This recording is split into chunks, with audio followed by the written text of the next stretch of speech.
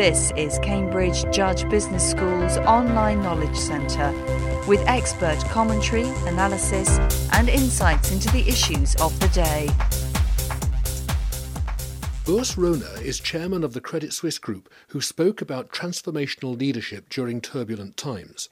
He shared his experience of various roles, using scenarios to make points and support conclusions from selected moments in his professional career. In his opinion, the ultimate test for a successful leader is not only the capability to collect and maintain support for a strategy, but more the ability to translate objectives into feasible and successful economic reality. Urs Rohner listed 6 key qualities essential in his view for any good leader. The first, the importance of communication and the need to communicate twice as much as really necessary.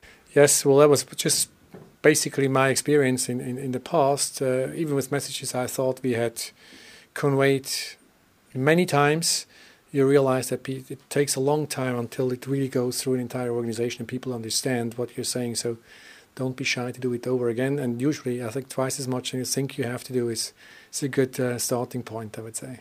There is a danger that in delivering that message, communicating yourself, that you will sound boring to yourself, so you have to enliven it, don't you? That's a real problem, I agree, because it can become monotone, and that's not what you should be doing. But there are always different ways as to how you can communicate the same message, and you have to do that. Is the issue in communication like that, is the issue that people actually only hear what they want to hear? They don't actually listen to the whole message? That's part of the problem, I would say. The other aspect of it is probably sometimes topics are more complex for people who are not directly involved than for those who actually handle it and do it every day. And even within your own organization, not everybody would know everything about a certain topic, and that's why you have to do it.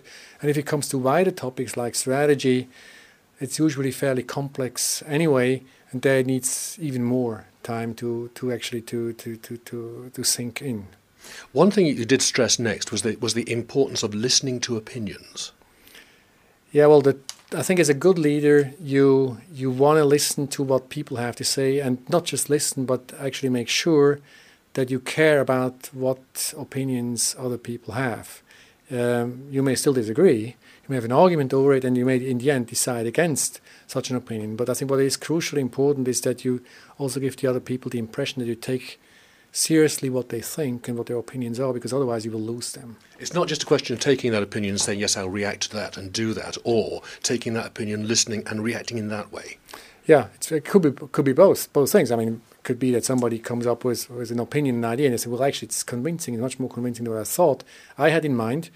But it could also be that it just stimulates a discussion, and you may come to a different conclusion in the end, but that person who voiced the opinion may still feel he or she was properly heard, and that I think is crucially important in a leadership team, but also with people that report into you.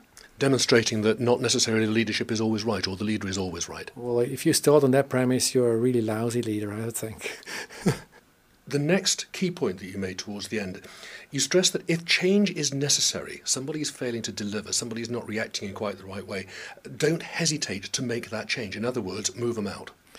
Yeah, move them out or take whatever decision you have to take. But I think what I have found is the most difficult thing, particularly with regard to human relations aspects, of course, is to take those tough decisions on people, even when you are convinced you have to do it. And I've seen it more than not that people waited too long, including myself, I would say, in the past. And those are terrible managerial mistakes that normally cost you much more than if you were to take a decision once you are sure that it is the right decision to take. If you wait too long, damage is caused, isn't it? Caused both to you as a leader, your reputation as a leader, because other people around can see where the issue lies. Exactly. That's what one element is. Actually, you keep somebody in a job for too long, even though you that person should not be in that role. And secondly, all the others will see that, in fact, you don't act even though it's clear and visible to everybody that you should act, and that will have a negative impact on your reputation in the firm. And that's actually something which one should not underestimate as a leader. Point number 4 was reacting to bona fide criticism. Don't tolerate disloyalty. Yeah, what I wanted to say was, be open to criticism. Even if you criticism of your person, if it's a bona fide criticism, deal with it. You may disagree, but you deal with it.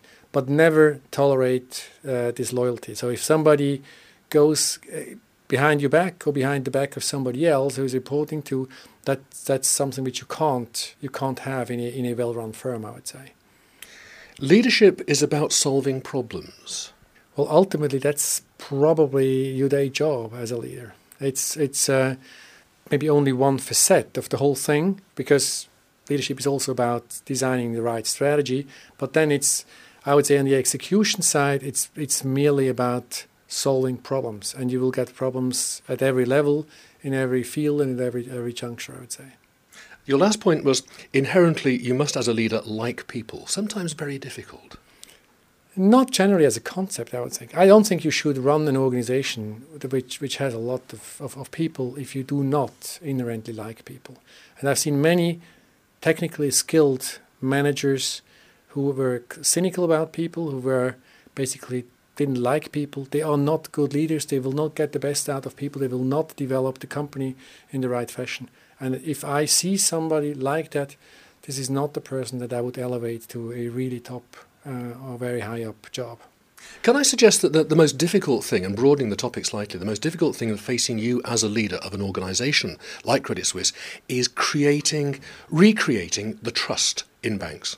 That's one of the big problems, and it's actually an avenue. There are a lot of pitfalls in the runway, as I would say, because at every instance where something comes back or hits you again from a reputational side, you just do not go back one step, you go back 3 or 4 steps, and that's something which the industry has to go out of it, have to deal with the past, resolve those issues, which very often it's not that the banks don't want to do it, but sometimes it's not in their hands only, and then move on. But I think over time, what really creates, I would say, a better also image of the whole industry is if you deliver solid, robust results, don't overdo it, be modest and humble, make your points where you think you have to make your points, and then I think over time people will see that this is a very important industry for the economy at large. Do you think that your colleagues, your peer group, have actually taken note of what has happened? It's going to come round again. Yes, well, what I would hope is that maybe have a much more robust system than the one we had back in 2008. And I think there is a lot of evidence to that effect. I mean, banks are much better capitalized. It's more robust. Generally, the risk management systems have improved, and even, I would say, resolution mechanism for an extreme case have improved significantly. So, banks have become safer than they were in 2007, 2008. But it's also clear that, banking crises are not something which happen only once every 200 years. It's just what I would hope and what I'm convinced we actually see is that they are better contained now, and that you could expect that the volatility or the amplitude of the crisis will be significantly reduced. And that is something which I think was the key of rebuilding the whole system and system stability.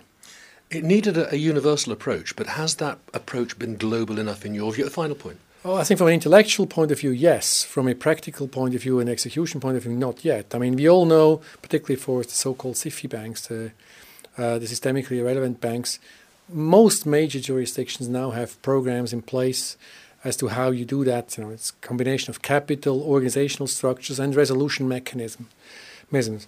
FDIC has its own set of rules, the UK has its own set of rules, Switzerland has its own set of rules. What is important is that for cross-border banks, globally active banks, you have a harmonization at the top level so that in case of a crisis of a systemically relevant bank, other jurisdictions will accept that one country will deal with it and will accept the decisions that they are taking in the way prescribed in resolution plans, in supervisory colleges and the like. And that will require some additional work. That's the missing piece that has not been fully implemented. And that's something which I think we have to do because it's the ultimate litmus test for system stability. Urs Rohner, thank you very much.